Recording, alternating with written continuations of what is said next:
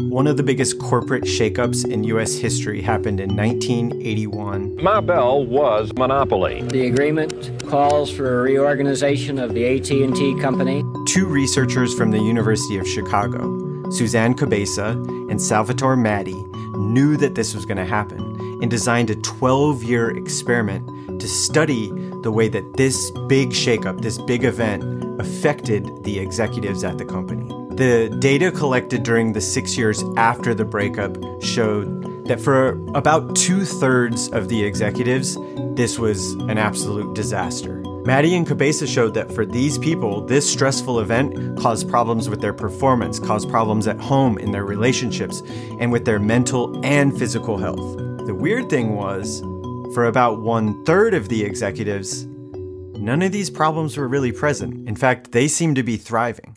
This difference really piqued the interest of the researchers, and they decided to dig in. What they wanted to figure out is, what's the difference between the group of people that really struggled in dealing with this challenge and the group that thrived?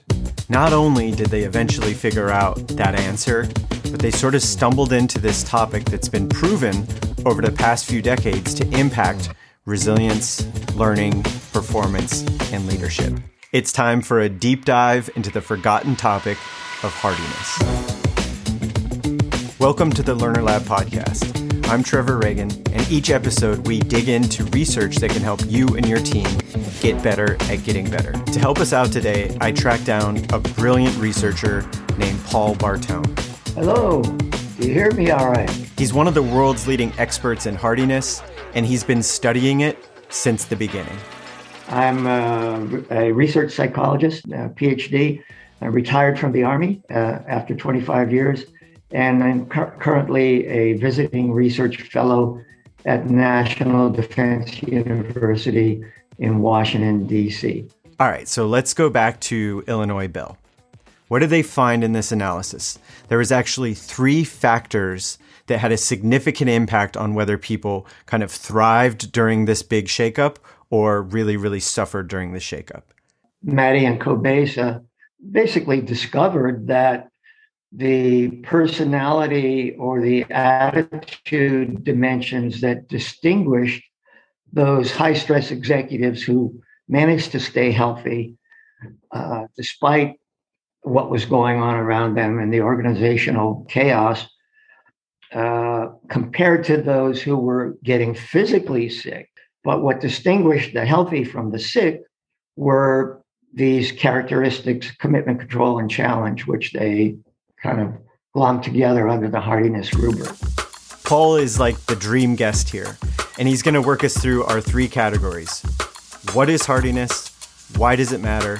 And what are some strategies that you and I can use to build it? Hardiness is really a mindset. It's a kind of a set of attitudes that contribute to how people cope with stress. But it's actually much more global than that. It's an entire way of looking at the world.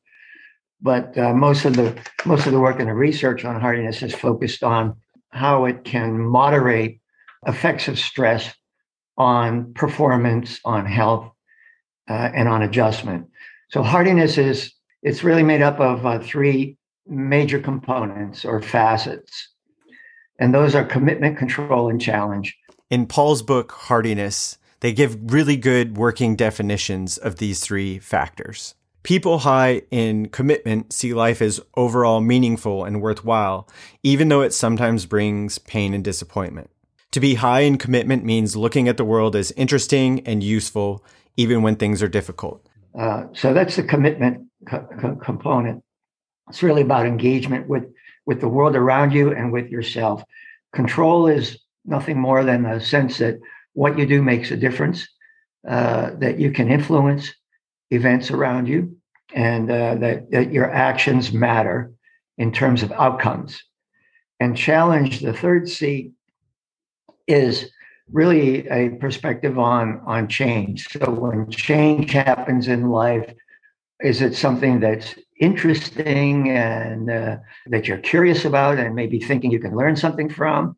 Do you welcome challenge and change, or do you shrink away from it and look for stability and security and essentially sameness in your life. So that's hardiness in a nutshell: commitment, control, and challenge. Okay, so the way to think about it is hardiness is sort of our ability to deal with change and challenge and stressful situations. And the 3 C's are the building blocks of hardiness. It's what hardiness is made out of. Sometimes hardiness is confused or sort of jumbled up with a more popular topic that you've probably heard about, grit. They do get bunched up, and a lot of people don't really see much of a difference between grit and hardiness, but there is a big difference. Now, grit, as you probably know, the originator, Angela Duckworth, University of Pennsylvania, Philadelphia, the grit is composed of 2 factors: consistency and persistence. But it's a single-minded kind of passion for a goal or activity.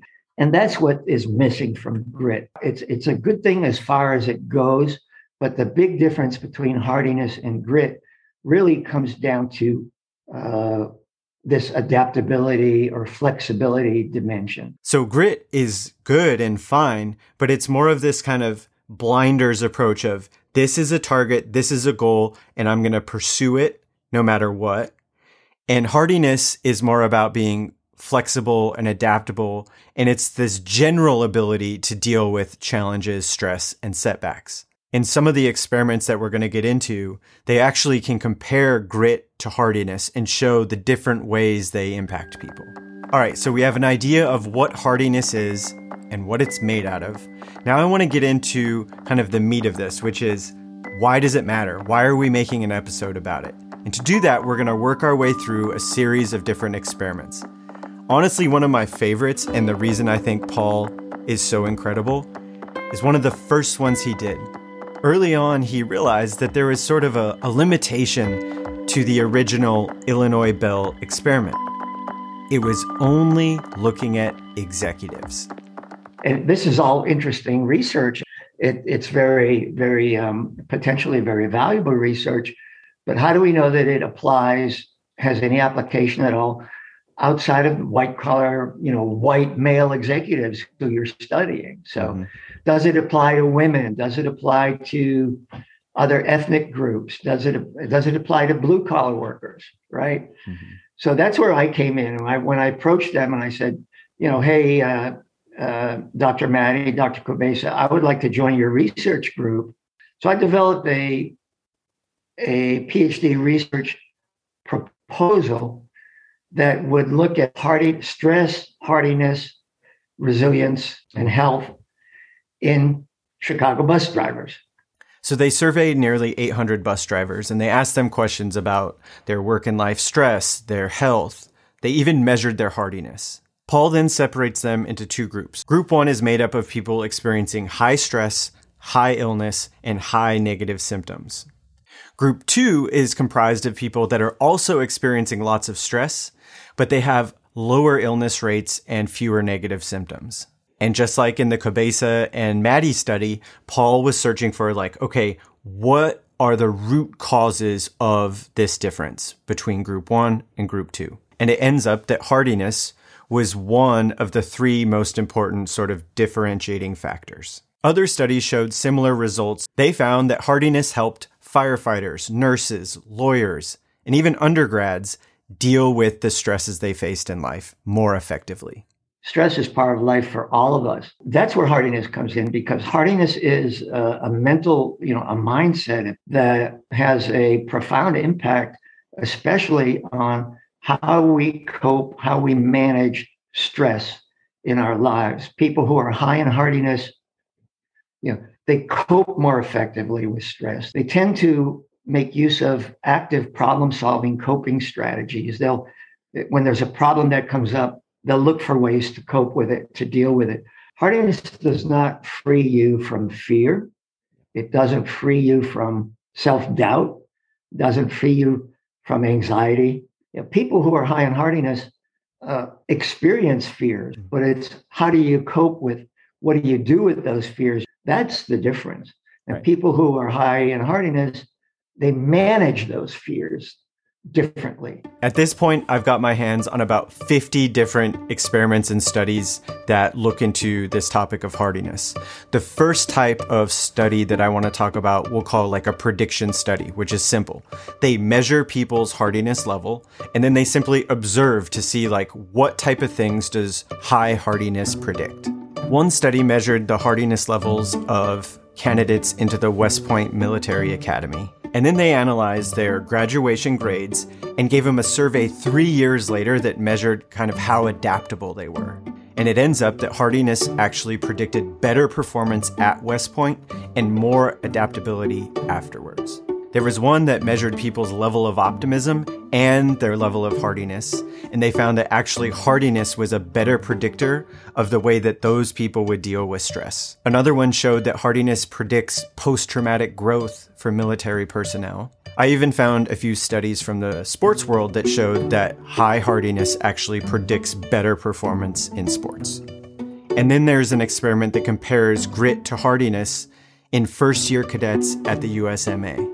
And they found both grit and hardiness actually helped with retention rates, but only hardiness predicted cadet performance. So I guess the TLDR of that section, hardiness matters a lot. It predicts better performance, better learning, better leadership. Where I want to spend the rest of our time together, where I want to end the episode, is answering the question that's on your mind right now. You probably have two. First, can we build hardiness? And second, if yes, how do we build it? Yes, indeed. It's trainable. It's not an easy thing to do. Right. But especially if the person is motivated, then yeah, it can be trained. The other type of studies that I've been trying to get my hands on, we can call intervention studies, which is, okay, let's try to build hardiness and see what happens. Remember the Illinois Bell Telephone Company experiment? Also, it's really hard saying Illinois Bell Telephone. We're going to call it IBT for now on. So remember the IBT experiment, the original one by Maddie and Cabeza? Well, it ends up that after the big shakeup, after the breakup, some decision makers at IBT actually asked Maddie if he could develop a hardiness training program for the employees that were still around. So Maddie designs like a 10-week hardiness training program for these employees. And they found that at the end of the program, this actually did significantly increase their hardiness levels. And 6 months later, they actually saw improvements in their job evaluations and even in their health.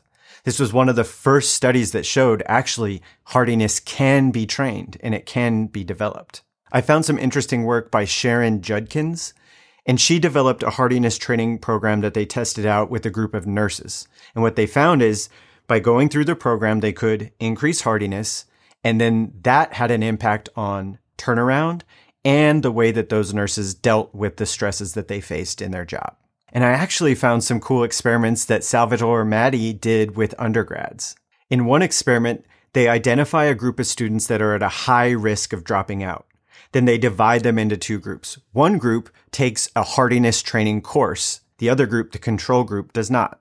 And the group that completes the course, their dropout rates actually decrease compared to the control group. In another experiment, they take a group of undergrads that have similar GPAs and demographics. They divide them into two groups. One group, again, is offered the hardiness training program. The control group is not. 6 to 24 months later, when these students graduate, they saw an increase in GPA for the students that went through the hardiness training program.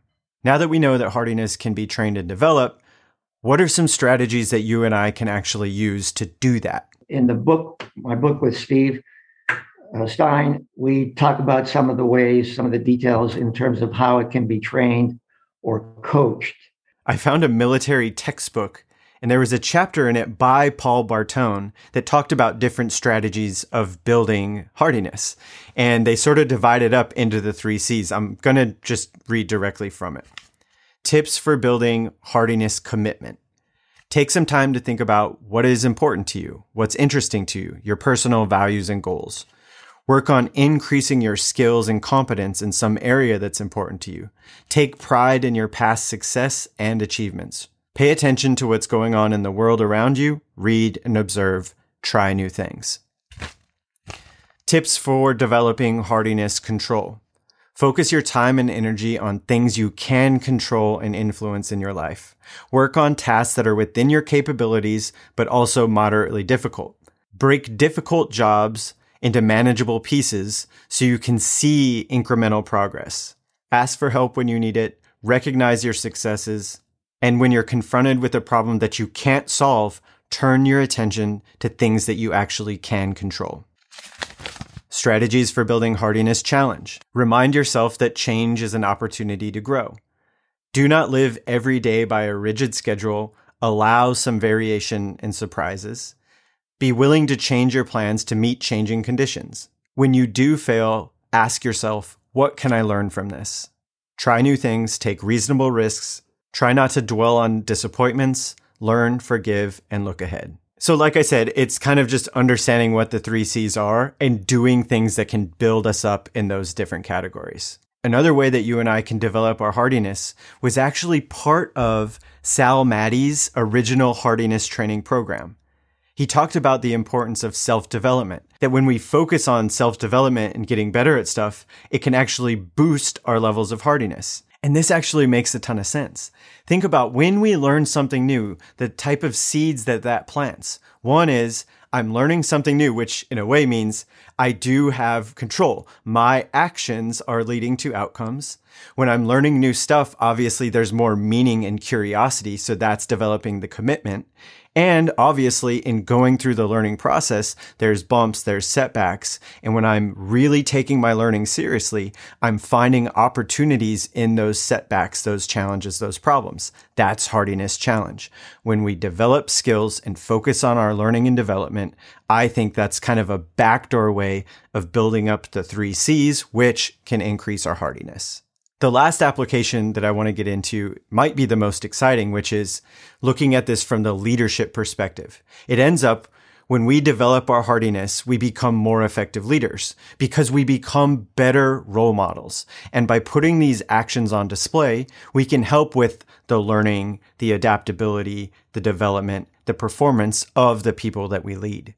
There have been a couple of studies done that have shown that when there's an awareness on the teacher side, on the trainer side of the hardiness concepts, commitment, control, and challenge, and the value of learning from failures, etc.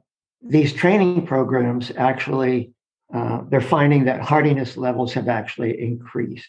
And that's been true for trauma surgeons in training. It's been true for fire and police in training. And it's been true for military personnel in training programs. Not huge changes, but measurable, significant, statistically significant increases in hardiness. How do we help people find more meaning in what they're doing and develop that commitment? How do we help people develop control? How do we help them understand that their actions do matter, that they're an important part of this team? How do we help people find opportunities in the challenges and setbacks we face? By understanding hardiness and what it's made out of, we can find different ways of building up the 3 C's, which will help the people around us, again, get better, perform better.